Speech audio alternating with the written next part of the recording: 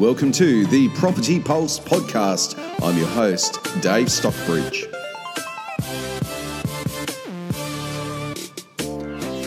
Well, welcome to another episode of the Property Pulse podcast. I'm your host, Dave Stockbridge, where every episode we aim to bring you the first principles of real estate. So regardless of where you are around the world, you'll be able to apply what it is that we're sharing with you for maximum benefit. So what I'm talking about today are the recent figures that have popped up in the headlines this morning with respect to real estate, specifically auction clearance rates from the weekend. Now, every marketplace tends to have its headline story at any given point in time, and it is that headline story that everyday people walk away with and that resonates in their mind and becomes the hot topic of conversation over the water cooler. But does that actually reflect the lived experience? Now, the auction clearance rates on the weekend, it was reported that we're nudging towards record high clearance rates once more. And maybe that's true in Victoria and New South Wales. So how does this relate to the first principles of real estate? First and foremost, whenever you're dealing in real estate, just don't listen to the headlines. Always dig a little bit deeper, because the secret sauce is in the meat of the recipe. And so let's delve in a little bit here. So Victoria and New South Wales are trending beautifully at the moment. Roughly 80% clearance rates week in, week out over recent times. Now, that's over collectively 1,300 auctions occurring in those marketplaces. So let's take Victoria and New South Wales as as one large marketplace where 1,318 auctions took place with a clearance rate of 82%.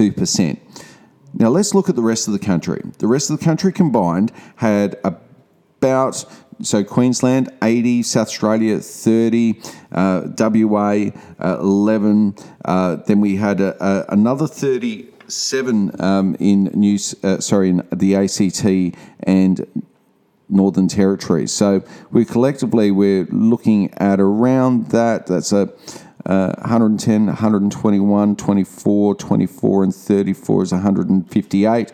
158 auctions as opposed to 1,300 or so. So 158 auctions occurred outside of Victoria and New South Wales. So maybe it's a little bit harder when we're talking about such a low number to make a generalisation about how effervescent a market is or isn't. Now, in this respect, let's take South Australia, for instance. There was 30 auctions over the weekend and 63% clearance rates. That's about average. There's nothing exceptional about that particular figure. Neither the 30 nor the 63. That's all about par for the course. And I think that actually talks to the lived experience of most, because the vast majority of sales in South Australia are private treaty sales. So by just looking simply at the auction results and trying to draw conclusions about what's going on in the greater market, you would be making a massive mistake. Even more so if you're considering WA, which only had 11 auctions with a 45% clearance rate. Now, WA has been a struggling marketplace over the last 12 or so months, but you can't make a judgment about how effervescent a marketplace is when you're only talking about 11 properties going under the hammer. So here's the takeaway.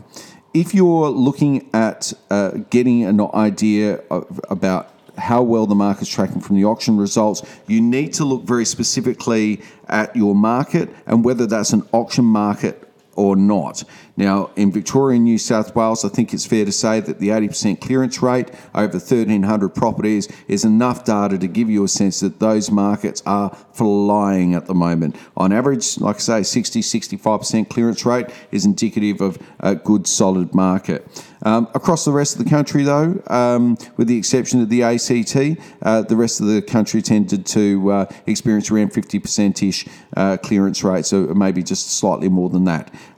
Is that indicative of what's going on in those marketplaces? I don't think it is, and I think you'd be not well served to keep that information too high a regard when making your next decision in real estate. So big lesson there is don't go by the headlines, delve deeper, make sure that you're familiar with all the relevant data before making a decision in real estate. I'm Dave from Real. Thanks so much for tuning into the podcast. We've just had our biggest downloaded month ever. So over the last 30 days, we've had over 1,200 people now download the podcast and listen. And so we extend to you our thanks and gratitude for being a big part of our podcast growth since our little retweak to our format at the start of this year and our rebrand to the Property Pulse. It seems that we're resonating with more people than ever before all the way around the world. So thank you so much for listening, and don't forget to subscribe if you're enjoying the content, and of course that way you'll be able to stay in touch with all new episodes as they become uploaded. Thanks again for joining us, and we'll look forward to bringing you more next time. The Property Pulse podcast is designed for anybody who's dealing in real estate, whether you're buying or selling, expanding upon your portfolio, or perhaps you're a real estate agent and you're just looking for helpful hints and tips that will accelerate your success in real estate. Well, I hope you found a home on the podcast. And if you have, please subscribe to stay tuned to all new episodes as they become available.